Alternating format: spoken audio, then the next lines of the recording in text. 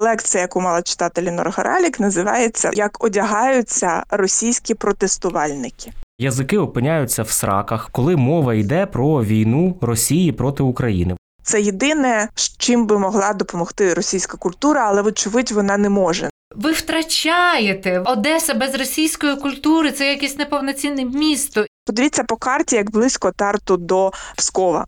Вчився Фальц-Фейн, який заснував Асканію-Нову, Михайло Косач, брат Лесі Українки, де вчився Олександр Поль, який розробляв копалини Кривого Рогу, де Леся Українка приїжджала робити рентгени, і оці рентгени, які ми бачимо, вони зроблені тут в Тарту. Це була ніч шеймінгу, булінгу. Це настільки така велика культурна катастрофа, те, що сталося з Росією. У мене навіть немає на це слів. Медіуми. Подкаст про історії, в які нас втягує медіаіндустрія. Всім привіт! Ви слухаєте подкаст «Медіуми» із Наталкою Соколенко і Вадимом Міським про історії, в які нас втягує медіаіндустрія. Поговоримо про те, в які історії нас втягують ті російські медіа, які працюють в еміграції і часто позиціонують себе як опозиційні до Путіна. Поговоримо про те, які наративи, які посили вони продукують, і чи справді вони перебувають в опозиції до Путіна, і чи справді і щиро засуджують російську агресію проти України. Привід для цієї розмови нам подала українська поетка, письменниця, літературознавиця, ведуча Українського радіо і радіокультура, авторка подкасту «Книгосховище» Олена Гусейнова. Вона буде якраз з нами на зв'язку. Так от, Олена Гусейнова відмовилася від участі у літературному фестивалі Prima, vista, що проходив в естонському місті Тарту. І відмовилася, коли побачила серед учасників цього фестивалю Лінор Горалік. Лінор Горалік – поетка, теж і редакторка російського журналу, який називається ROAR, а розшифровується абревіатура як «Вісник антивоєнної і опозиційної культури». Тож, Олена, чому ти відмовилася? Все ж таки, Лінор Горалік, вона живе останніх 20 років в Ізраїлі, взагалі народилася в Україні. Але, звісно, цікаво почути в першу чергу мотивацію Олени. Це рішення, зрештою, прийнято дуже давно. Не бути присутньою на одній платформі міжнародній, інтелектуальній з представниками російської культури сьогодні. Це рішення, мені здається, що це квітень 2022 року або березень 2022 року. Тобто фактично одразу таке рішення було прийняте. І це не те, щоб я сама собі його придумала. Це така була дискусія, розмови, пошуки правильних відповідей. Тому що ми ж розуміємо, що ми начебто втрачаємо майданчик, можливість сказати правду, на яких фестивалях можна бути присутніми, на яких не можна. Для мене однозначно там, де є представники російської культури, які презентують російську культуру, які аналізують, дискутують російську культуру, мене бути не може. Тому що в ім'я цієї культури прямо зараз вчиняються воєнні злочини в Україні. І єдине, про що на будь-яких майданчиках міжнародних можна говорити в цьому контексті, це про зупинку чимнайшвидшу воєнних злочинів в Україні. Це єдине, чим би могла допомогти російська культура, але, вочевидь, вона не може. Якби щось так просто могло б зупинити воєнні злочини, зараз то щось би їх вже зупинило. Але, вочевидь, культура російська зараз безсила, вона не може зупинити воєнні злочини, тому я не бачу сенсу її презентувати на міжнародних майданчиках. Якщо міжнародні майданчики бачать в цьому сенс, то це означає, що я там не можу бути присутня. З якою доповіддю мала виступати Лінор Горалік? От, може, вона якраз і хотіла засудити там воєнні злочини? А скажи, скажи, якщо ти, от уяви, ти поетка, ти виходиш і кажеш, я засуджую воєнні злочини, вони від цього зупиняються? Ні, не зупиняється. Це і є безсилля культури. Розумієш? Культура, вона сильна вдовгу. Тобто культура змінює світ, коли працює вдовгу. Чому в Україні це сталося диво цього супротиву? Тому що ми працювали вдовгу. Ви всі, друзі, які зараз нас слухаєте, згадаєте зараз кілька своїх проєктів, які ви робили про-боно. Просто тому, що ви робили для країни. Безплатно. Вадим згадає свій, який він робив просто так, тому що це потрібно країні. Ти згадаєш свій, я згадаю свій або моїх батьків, наприклад. З 91-го року маленькими кроками ми всі робили що? щось не для грошей, не для самопросування, а для цієї країни. Це дуже пафосно звучить. Мене, між іншим, теж звинувачують в цьому, в пафосі. І не тільки російські хейтери. Але я думаю, що ми в тому стані, коли пафос є осмислений, і він є справжній, він показує те, що з нами відбувається. І коли Сергій Жадан говорить, я люблю цю країну без кокаїну, політика – це любити цю країну такою, якою вона є, ми знаємо, що його якийсь хлопець з Вінницької області, який пішов на фронт і захищає нас зараз, він його не цитує і не читає, але якимось оцим це теж його ідентичність. Оці от слова Сергія Жадана, або там «Руш моїх кіл, мої кола тобі не належать». Оксана Забушко, яка говорить про незалежність своєї поезії, теж якась жінка з медичною освітою, яка пішла і зараз витягає поранених, або чоловік з медичною освітою, який пішов і витягає поранених, він теж її не цитує, але це відчуття в нього є. І це гра культури вдовгу. Не можна в неї зіграти сьогодні на завтра. Ми свою гру в культуру вдовгу виграли, а вони свою програли. І їх присутність на міжнародних майданчиках не має сенсу, бо ця культура безсила. Але все одно, я тебе попрошу, скажи, будь ласка, яка була запланована доповідь у цій Лінор Горалік? Я не знала, яка в неї доповідь. Я думала, вона вірші буде читати, коли в березні відмовлялася. І я побачила програмку в неділю. Тобто, чому це вибухнуло саме от зараз? Тому що цей есей мій, він надрукований на сайті вже кілька тижнів. І естонська спільнота його знає, я його, здається, на другий тиждень свого перебування на резиденції, по-моєму, 16 квітня було написала, надіслала своїм керівникам, власне, моєї резиденції. Я резидентка, письменниця-резидентка міста літератури Тарту. Це така інституція, яка співпрацює, наприклад, з естонською літературною спільнотою. Тут така спілка дуже стара, вона насправді тобто, перекладаючи простою мовою, ти поїхала туди писати книжку. В спеціальне таке середовище. Є така європейська практика і світова, запрошувати і письменників. І українська теж. От прямо зараз оголошена конкурс на резиденцію імені Олега Лешегі в Івано-Франківську, так що можна податися. Тобто ці всі люди, які і роблять цей фестиваль, бо це ж маленька ком'юніті, ми це розуміємо. І ці люди, які опікаються моєю резиденцією, це одні і ті самі естонська громада письменницька. І для того, щоб кожному не відповідати насправді, бо ти приходиш на якийсь івент, чи з кимось зустрічаєшся, знайомишся з черговим письменником чи літературознавцем естонським в Тарту, і вони кажуть, ви ж прийдете на мою подію на Prima, vista. І ти всім кажеш, ні, я не прийду. І я зрозуміла, що вже нема сил це пояснювати. Краще один раз це пояснити, зробити його видимим. І я написала цей текст, і я не знала, яка програма. І він там собі жив, і естонська громада знала, чому я відмовилась, підтримувала мене і розуміла. Естонська літературна громада. Я прийшла в бібліотеку в неділю, взяла програмку і прочитала цю програмку. І я вже не буду все цитувати, друзі, ви можете це знайти, але лекція, яку мала читати Лінор Горалік, називається, я недослівно цитую, але вона стосувалася сенсів, які закладені в тому, як одягаються російські протестувальники. Мода протестів чи що? Да. Щось таке. Я не була на лекції, не знаю, я знаю тільки назву. Це клас. І тут мені стало дуже погано. Я подивилася на цю програмку очима своїх колег, які зараз готують книжковий арсенал, який буде відбуватися вперше після повномасштабного вторгнення. Я подивилася, і мені стало дуже недобре. І я зрозуміла, що в Україні мають знати, що естонський фестиваль Prima, vista – це не тільки ця лекція Лінор Горалік про те, як одягнутися протестувальникам. Ви, я думаю, всі меми знаєте костюм невідімка, чи показувала вона костюм невідімку, чи там про що йшлося. Не тільки це там є, що мій голос був почутий, мою позицію всі почули, і ніхто її не засудив. Тим більше дали мені майданчик висловитися, мене зрозуміли, і хотіли, щоб це було видиме. Мені було важливо, щоб в Україні знали, що Естонія – це країна солідарна. Для мене важливо було, щоб через призму теми цієї лекції не оцінювали естонське літературне коло. Олена, правильно я розумію, що у нас виходить така ситуація, що дуже часто ті літературні діячі, митці загалом, які представляють себе росіянами, вони дуже голосні в заявах про те, що їх кенселять, що вони якось потерпіла сторона також, і російська культура під загрозою.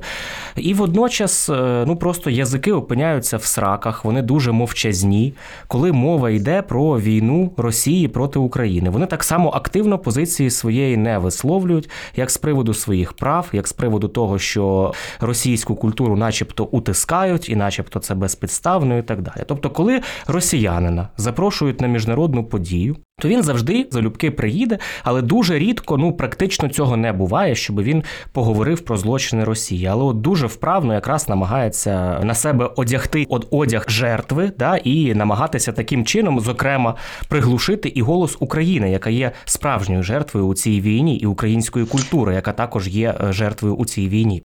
Це, власне, дискусія, яка відбувалася між українською літературною спільнотою і Лінор Горалік в квітні 22-го року. Ви пам'ятаєте, що таке квітень 22-го року? Це деокупація Київщини, це Буча, Ірпінь, це ми перше побачили, що там відбувалося. Це момент нашої зустрічі з катастрофою. Це момент нашої зустрічі з воєнними злочинами. Я зараз говорю, і я знаю, які кадри у вас перед очима, які кадри в мене перед очима. І більше того, у нас перед очима не просто фотографії, у нас є рідні люди, які вижили. От мої всі рідні, тобто це не родина, а це люди, про яких я думала, я не знала, де вони, і вони не були на зв'язку. Вони, слава Богу, живі, але чого це їм коштувало? І як їм важко зараз? Це все, про що ти думаєш в квітні. І в цей час Лінор Горалік презентує, я не пам'ятаю, чи вже вийшов цей перший номер цицьки, вона його анонсувала, що от там післязавтра чи там скоро з'явиться номер цього журналу ROAR, про який багато говорять. І тоді дуже багато українських письменників висловилися і сказали, що це неприпустимо, тому що це розріджує, приглушує голоси української спільноти, яка зараз як ніколи голосно має свідчити про те, що відбулося, про воєнні злочини, про таке зло. Чесно кажучи, після Голокосту я не вірила, що це взагалі можливо. Хоча чого я не вірила, ніхто не вірив. І в цей час, з'являється журнал, в який буде розказувати, як росіяни фіксують свій безцінний досвід переживання війни в Україні. Тобто перший номер так називався, потім, по-моєму, Лінор Горалік поміняла назву. Тим не менше, це багато-багато текстів, малюнків, графіки, божна чого, якихось партітур, по-моєму, навіть про цей досвід росіян, які живуть тут і тепер. І їй почали говорити, чим це є насправді. І вона тоді закрила коменти, зник цей пост, і вона не продовжила цю дискусію. Вона не вийшла в відкриту дискусію. І цей невихід в відкриту дискусію, він, вочевидь, демонструє дуже імперське ставлення до комунікації, яке, вочевидь, тотально заперечує цінності громадянського суспільства. І тому для мене редакторка журналу ROAR тільки в цьому контексті читається. Для мене дискусія це дуже припинилася, а журнал собі продовжив виходити із тими самими тезами і на багатьох мовах. От зараз я так розумію, теж, можливо, я помиляюся, бо я так стільком людям прочитала вголос цю програмку російського кластера фестивалю, що я так зараз, трошки вона у мене витіснилася з голови, але у мене враження, що вона презентувала французьке число, тобто переклад цього журналу французькою мовою. У мене перед очима книжка така цікава про те, як улаштовані медіа. Тобто ми з Вадимом Міським же ж розбираємо медіуми, програма медіуми, розбираємо, як цей світ улаштований, в якій історії нас тягує. Книжка знаменита, автор Максвелл Маккомбс, і його книга «Встановлення пріоритетів, мас-медіа та громадська думка». І він дослідив такий феномен, який називається настановчість медіа. Тобто медіа з усієї картини світу вибирають якісь фрагменти і їх уже транслюють своїм там слухачам, глядачам, читачам і так далі. Тому що пересічна людина оцю всю картину світу не може охопити, а медіа бере і вихоплює. І більше того, цей же дослідник, він так от описує природу медіа. Тобто медії часто говорять своїй аудиторії, про що думати, тобто коли обирають оцей фрагмент із того дійсності, яка зараз є у світі. Тобто говорять, про що думати, як думати, що думати, а часто часом навіть, що з цим робити. Тобто Лінор Горалік і її оцей російський цей опозиційний журнал, і її виступ про костюми на протестах, моду на протестах за участі типу російських опозиціонерів, вони просто переводять дійсно стрілки від тої жорстокості, від імперськості, як ти правильно дуже зауважуєш, на якісь такі стилістичні моменти. Ой, як все прикольно, от тут росіяни є такі, є такі, є такі. І от питання на зв'язку з цим, а могло бути інакше? От як ти думаєш, от та ж сама Лінор Горалік, інші діячі російської культури, от ти ж писала есе, що ти уявляєш себе російською поеткою інколи.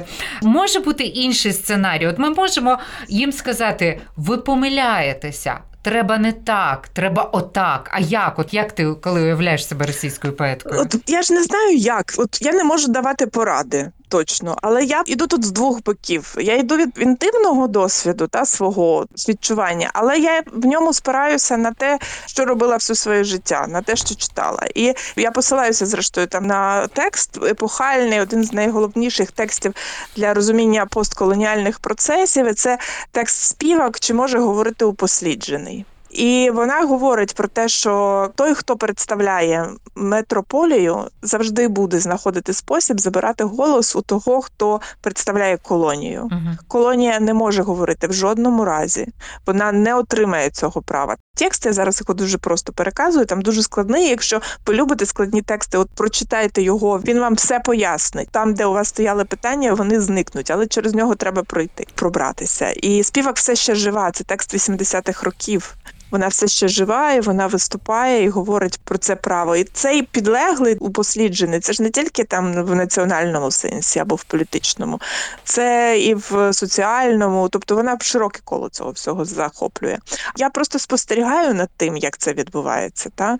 Російський письменник, який отримує запрошення, тобто він, як і ми, може ставити питання, а там будуть українські письменники? Він каже, да, ми запросили. І тоді він, що би я, напевно, робила? Він тоді каже, ну окей, тоді це їх місце. Зараз їм треба пояснити світу, що відбувається. Але цього не відбувається. Та відбувається навпаки. Це українські письменники запитують, чи будуть там росіяни, і відмовляються. Це дуже складна насправді ситуація. Я тобі скажу, що ми, звичайно, з вами, друзі, всередині катастрофи. У нас зруйноване життя, нічого не буде як раніше, і ми в цьому всьому виживаємо якимось чином і психологічно, і соціально, і культурно, і насправді просто фізично. Але ми з вами набагато в кращій позиції. Тому що ми не всередині воронки. Ну, тобто це настільки така велика культурна катастрофа, те, що сталося з Росією, з російською культурою. В мене навіть немає на це слів, окрім таких от метафоричних. Ну, от я би мовчала. Ну, тобто я би мовчала в такому і метафоричному сенсі теж. Не просто я би не могла, очевидно, напевно, писати. Очевидно, я не могла би виступати. Але я боюсь, що я би просто говорити не могла би в такій ситуації. От просто мені би було страшно би навіть говорити. Для них це, звісно, проблема екзистенційна і там наявність якогось майбутнього адекватного в російській культурі, вона залежить від того, наскільки вони швидко зможуть, відрефлексувавши, усвідомити цю вину свою. Мені написав один колега, не буду його називати, бо він все-таки в приват написав, якщо, напевно, би хотів поділитися цими думками своїм підписом, то він би, напевно, вже озвучив. Написав в приват і сказав, що він розуміє, що я маю на увазі, і що цей вуарізм, який нас переслідує в тому, як себе репрезентують в мистецтві, зокрема і в мистецтві слова російські діячі культури, це вуаризм, та? І таке підглядання, і показування, і підглядання, і багато інших неприємних практик, він, очевидно, неприйнятний. Але він мені сказав, ну хіба ти не хочеш, щоб вони знайшли свою суб'єктність, намацали хоч десь, і заговорили якось інакше? І ти знаєш, я не знаю, що йому на це сказати. Я не знаю. Є ще така точка зору іншої людини, яка теж про це думає, що російська культура має знайти свою суб'єктність і поговорити всередині своєї суб'єктності, заговорити, і тоді щось може змінитися. Я до кінця не можу зрозуміти, чи це можливо, і як взагалі це уявити собі. Але є і така точка зору. Ну, для цього, треба принаймні почати думати і обдумувати цю проблему. Поки що, як ти думаєш, схоже, що звісно, у Лінор Горалік нічого всередині не змінилося, і, судячи з її реакції, там ота імперськість у комунікаціях, про яку Наталка сказала, вона, залишається і тільки ще раз підкреслилася. Але Я тебе зупиню, бо я насправді знаю тільки одну її реакцію, що вона сказала, що вона нічого не знала, якби вона знала, вона б, звичайно, вчинила інакше. Як інакше? Естонська, чи як там, ілі подла, що це таке, я не знала. Таким наїздом, прямо наїздом. Так, але я буквально вийшла з автобуса і зустрічалася з координаторкою естонської програми. Свідчення, які приходять мені, вони такі, що вона знала. Тому що мене, наприклад, теж десь наприкінці квітня, мені здається, десь 25 квітня, мене координаторка естонської програми, вона в мене запитала дозволу надіслати цей мій есей Лінор Горалік. Я сказала, розумієш, він такий гострий, він такий складний, всяке може статися, його може хто завгодно прочитати. Це може бути хтось з української спільноти, хто прочитає цей текст, захоче прийти до неї на подію, і це буде щось несподіване. Треба, щоб вона знала, що він є. Чи дозволяєш ти мені їй його відправити? І я сказала так. Я кажу, що це кураторка естонської програми, насправді міжнародної. З міжнародною програмою комунікує одна координаторка, є координаторка, яка комунікує з латишською програмою, можливо, ще хтось є, я там не слідкую, бо там є фільми, там є кінопрограма, тобто я думаю, що там багато цих кураторів, і є людина, яка комунікує з представниками російської програми. І я так розумію, що надсилати мала оця людина з російської програми, і тут я вже не знаю, що там відбувалося. Але координаторка міжнародної програми, фестивалю, літературної, запитала в мене дозволу надіслати есей Лінор Горалік. Зрозуміло. Тобто вона могла це побачити, почути, принаймні в курсі бути, що така дискусія є. Але от дивися, зрештою, естонці, організатори фестивалю Prima, vista, вони самі написали, прокомунікували, що вони скасовують запрошення для Лінор Горалік. Тут треба розуміти... є деталі. Є ще така деталь, зараз ти додаси, я ще просто скажу, що це ж не російську програму скасували. Це скасували тільки виступ однієї Лінор Горалік, а там ціла російська програма, російськомовна культура, яка продовжувала культивуватися через цей фестиваль. Але зрештою, скажімо, там таку яскраву представницю, яка асоціює себе із Росією і не визнає, принаймні публічно не комунікує те, що Росія вчинила воєнні злочини і навпаки говорить про моду протестну, вони її виступ, її участь скасували. Як ти думаєш, чи принаймні естонська громада, естонська літературна тусовка почула твій меседж початковий про те, що це неприпустимо, і чи їхнє оце рішення не запрошувати, воно було усвідомленим і щирим? Дивись, треба розуміти, що Тарту дуже складне місто. Я про це теж постійно говорю, але це дуже важливо розуміти. Якраз я б тікала, так би мовити, ховалася. На час тривання російської програми з Тарту я виїхала, тобто доволі важко тут було. І я була, спочатку заїжджала в Рігу і зустрічалася зі своїм другом, латиським поетом лівонського походження. Лівонці – це такий етнос дуже маленький, угрофінський, який жив на території Естонії, але переважно це лівонське узбережжя в Латвії. І він такий упосліджений, тобто вони постійно боролися за право говорити своєю мовою, зберігати свою культуру і ідентичність, їх дуже мало. І от цей мій друг-поет, він зараз очолює інституцію, яка займається, власне, культурою лівонською, намагається відроджувати. І для лівонців, для того, щоб себе підтримувати, свою культуру, вони їхали вчитися в Тарту, зокрема, в Естонію загалом. Тому що лівонська мова теж угрофінська, якщо вони ставали естонськими філологами, то вони могли продовжувати займатися своєю лівонською. І от Валтас, він жив тут дуже багато, в нього друзів, він дуже часто приїжджав, він багато знає про Тарту, і він мені розказав, що в Тарту було два таких кластери російської культури, вже в радянському Тарту, не в царському Дорпті, в якому вчився Фальц-Фейн, який заснував Асканію-Нову, Михайло Косач, брат Лесі Українки, де вчився Олександр Поль, який розробляв копалини Кривого Рогу, де Леся Українка приїжджала робити рентгени, і оті рентгени, які ми бачимо, вони зроблені тут в Тарту. Так от не цей Тарту тих часів, а Тарту вже радянський. І от цей мій друг Валтас, він розказав, що тут була така військова частина, що там з інший берег річки туди не можна було заходити, якби іноземцям, але насправді дуже багатьом людям. Це взагалі була така військове містечко, містечко закрите, там був аеропорт, і між іншим аеропорт очолював Джохар Дудаєв. Вау! І це був університет, куди, як Валтас використав російське слово, «русський ісход».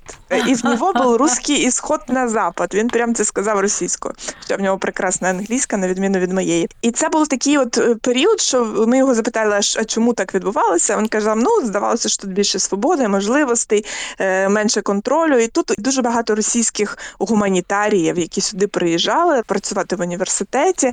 І Тартусько-Московська семіотична школа, та яку всі знають, Лотман.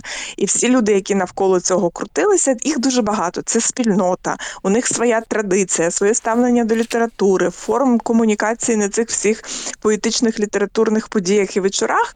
І вони тут є, вони просто є фізично, вони об'єктивно тут є. І в них через це є своя програма. І це теж мені говорили координатори цього фестивалю, що кілька людей виходило з борду впродовж останніх років, тому що є така ідея у організаторів фестивалю, що тут є. Тут є естонці російського походження, які пишуть поезію російською. Частина ком'юніті вважає, що виділяти це як в окремий кластер, який не перекладається естонською, там десь існує сам по собі тільки російською, це неправильно. Що ця російська програма має бути російська-естонська програма. Має бути інкорпорована в фестиваль, мають бути події, де вони читають свою поезію російською, перекладають естонською в такому форматі. Цього не відбувалося ніколи, воно завжди було там, значить, окремо. Але все-таки вони намагаються добре сусідство, комунікацію підтримати, це щоденне життя. Подивіться по карті, як близько Тарту до Пскова.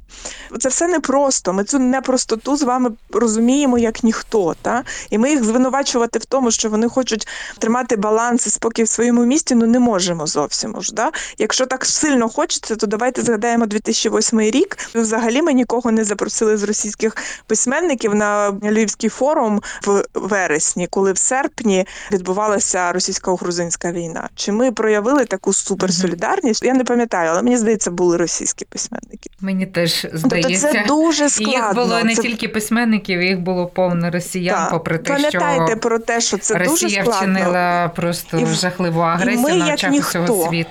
Ми, як ніхто, знаємо, що це дуже складно. Але це була ситуація, яка вибухнула. Вибухнула через те, що це 2023 рік, і це вже інша реальність, і її не можна ігнорувати. Не можна ігнорувати світ, в якому відбувалися Буча, в якому відбувалися розбомблений будинок на Перемогі в Дніпрі, в якому місяці окупації Херсона, в якому відбувалося знищення Маріуполя. І ми, друзі, з вами не знаємо, що зараз з Бердянська і Мелітополя. Ми не знаємо, з чим ми з вами ще зустрінемось. Отак, прогнози дуже-дуже невтішні.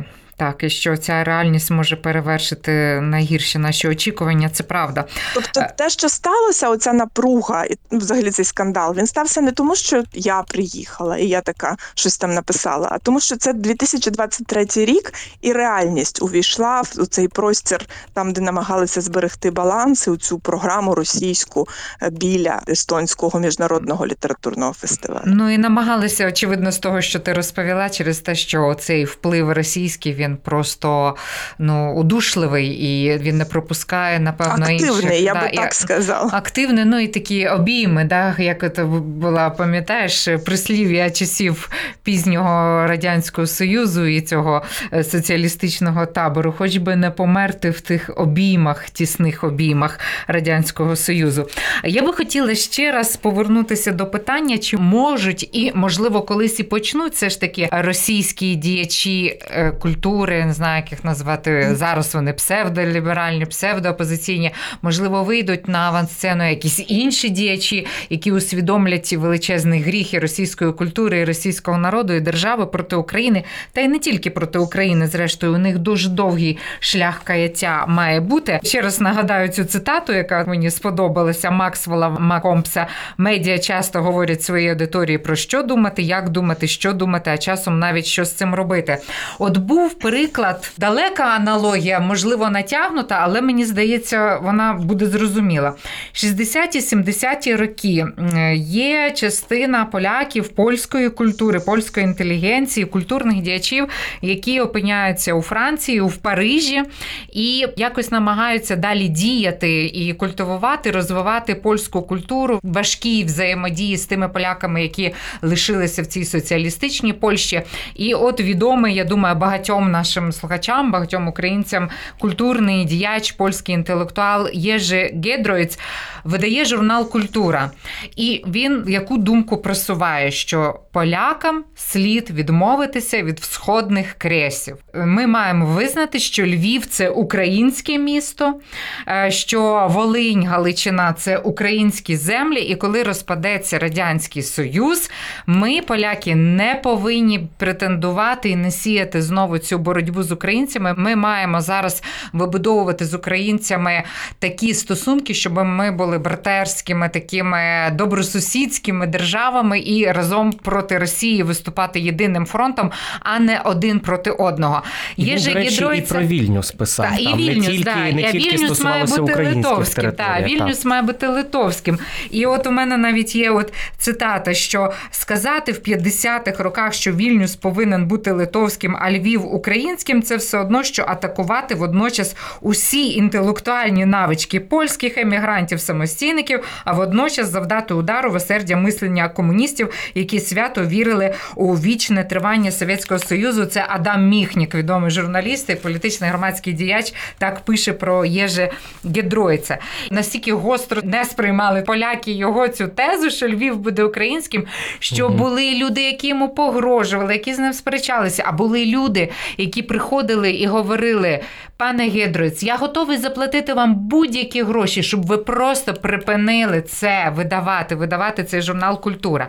Так от, а чому б росіянам не зробити так, не поставити це питання, спробувати усвідомити: Крим не російський, Одеса не російське культурне місце, як волає Дмитрій Биков, російський письменник. Ось недавно він, коли побачив ці процеси демонтажу пам'ятника Катерині, скасування всяких cancel culture російської культури в Одесі, він страшно обурений, бо каже: ви втрачаєте, Одеса без російської культури, це якесь неповноцінне місто і так далі. От як ти вважаєш, таке взагалі може бути? Ну, цей же сценарій спрацював, поляки зрештою погодилися з тим, що запропонувало медіа. Журнал «Культура», видаваний в Парижі. Руських дофіга в Парижі зараз, і не тільки там. Знаєш, немає вільної Польщі без вільної України, але немає вільної України без вільної Польщі. Це тих часів фраза, але я її чула на 2 майданах, так, коли виходив Лех Валенса, і я не пам'ятаю, хто це був з наших партнерів польських в 2014 році, але я чула її тоді з Майдану, я надзвичайно ціную цю фразу, вона для мене просто одна з найважливіших. І це усвідомлення, яке в ньому ховається через великий біль і велику катастрофу, насправді, Другої світової війни отриманий, воно там ховається, але я не знаю, як до нього дійти. От що би я робила, якби я була російською поеткою? Я б, напевно, зараз пішла в бібліотеку читати це видання, читати все про Єжі Ґедройця, намагатися зрозуміти, як це відбулося, чому це відбулося. Тут дуже цікаво, тому що це теж окрема розмова про медіа, тому що в доступі для російського читача є все, що завгодно. Давайте будемо чесні, я Ханну Аренд в 90-х читала в російському перекладі, бо в українському її просто не було. Не тільки багато чого доводилося читати в російському. І там Яуса, тобто це базові речі про сьогодні. Про банальність зла Ханни Аренд ми говоримо, коли спостерігаємо все, що чиниться російською армією в Україні. І про відповідальність ми говоримо, коли говоримо про те, що відбувається і в Україні, і за її межами, що відбувається з російською культурою. І у Яуса є це відповідь на питання, яка буває відповідальність. Зараз не можу згадати, але він говорить, коли ти випадково, начебто, по-обивательськи не зупинив зло, це теж відповідальність. Опосередкована відповідальність, вона, по-моєму, називається. Там 4 типи відповідальності, але вони всі є, всі наявні. Всі ці страшні тексти, які начебто мали стати після Другої світової війни запобіжниками для другої катастрофи, вони всі в російській культурі існують її мовою. Але таке враження, що читали її ми, що перекладали для нас з вами ці книжки. Російською, так? Так, я не можу зрозуміти, чому присутність в просторі інформаційному цих текстів не спрацювала. Я не можу зрозуміти, але з іншого боку, мені здається, на лекцію Лінор Горалік, чому нам не допоміг переклад Ханни Аренд 90-х років, я би, може, навіть пішла. Угу.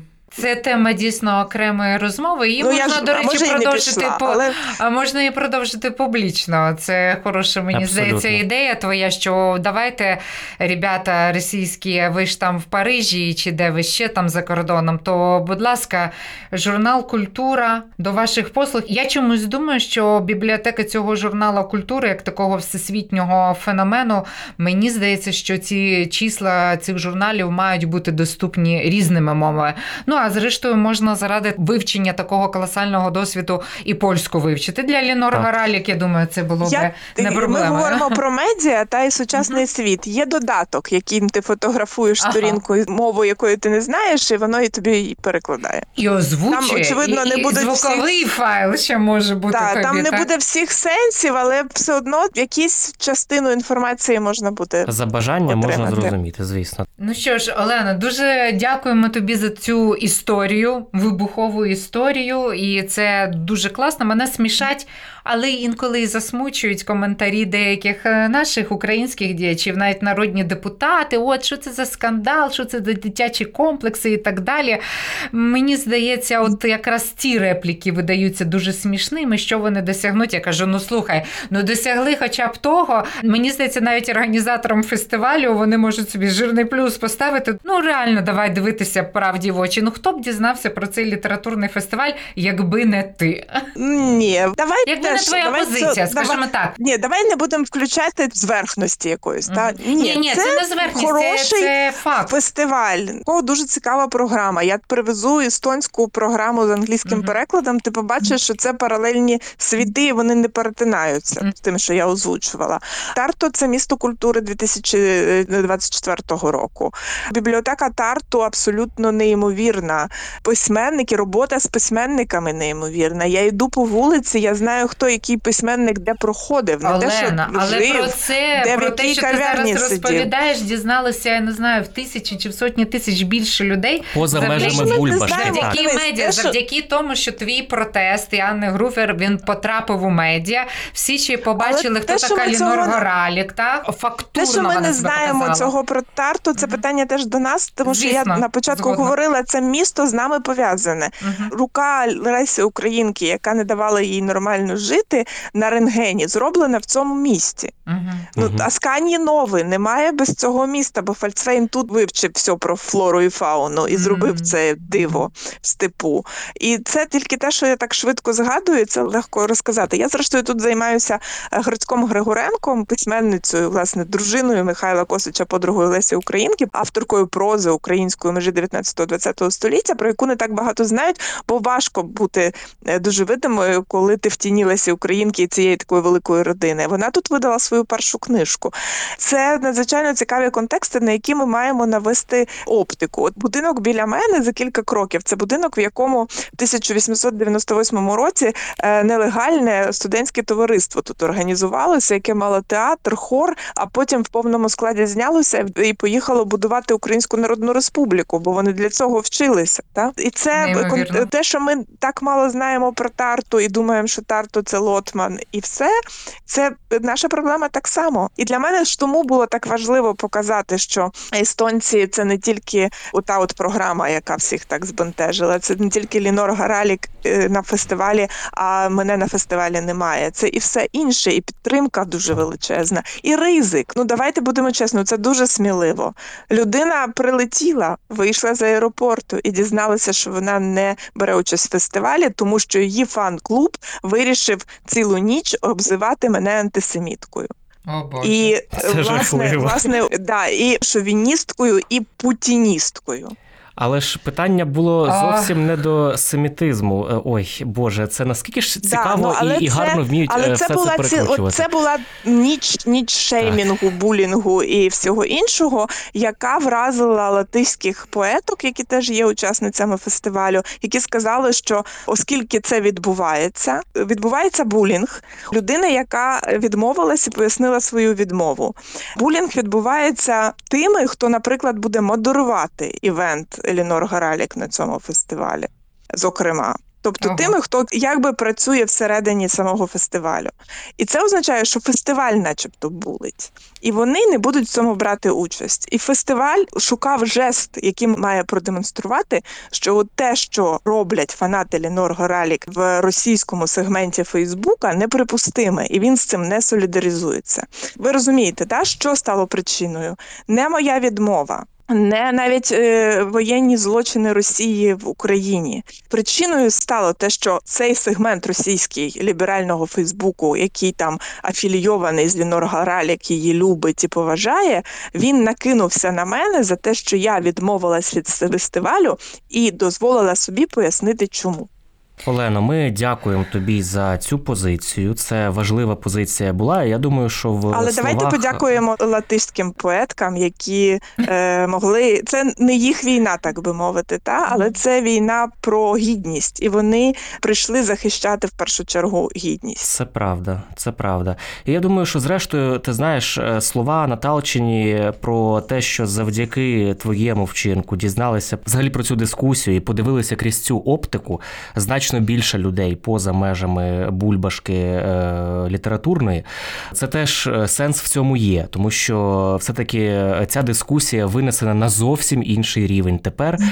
Принаймні в нас в Україні всі про це почули і поговорили, і не тільки в Україні, оскільки подія міжнародна, і представники різних країн, суспільств своїми специфіками, своїми травмами, вони так чи інакше взяли участь в цій дискусії. Ну і тут замість такого висновку чи підсумку я хотіла би повернутися до самого початку нашої розмови. Я обіцяла нашим слухачам і слухачкам, що ми спробуємо дати відповідь, в якій історії в нас втягують псевдоліберальні чи псевдоопозиційні російські медіа і діячі, які виступають на майданчиках цих медій. І виходить, що особливо то аналізувати не треба. Тобто в цій історії просто не можна втягуватися, тому що, ну от як сказала ти, Олена, то ти би на їх би місці або мовчала, або би поїхала вивчати досвід журналу «Культура». Тобто мій висновок, що сприймати як медіа оці російські канали, які навіть виходять не з території Росії, просто неможливо. Це все ще або пряма пропаганда, або відголоски пропаганди, інструменти маніпуляції і так далі, все тієї ж Російської імперії, як би вона не називалась. І це, очевидно, створіння і канали ворожі для нас, та й взагалі для всього демократичного світу. Олено, ми дякуємо тобі за участь у сьогоднішній нашій розмові. Нагадую, що з нами була Олена Гусейнова, українська літературознавиця, письменниця і поетка і радіоведуча Українського радіо. А також з вами були Вадим Міський і Наталка Соколенко. Це був подкаст «Медіуми». Підписуйтесь на наші наступні випуски. Медіуми. Подкаст детектора медіа про історії, в які нас втягує медіаіндустрія.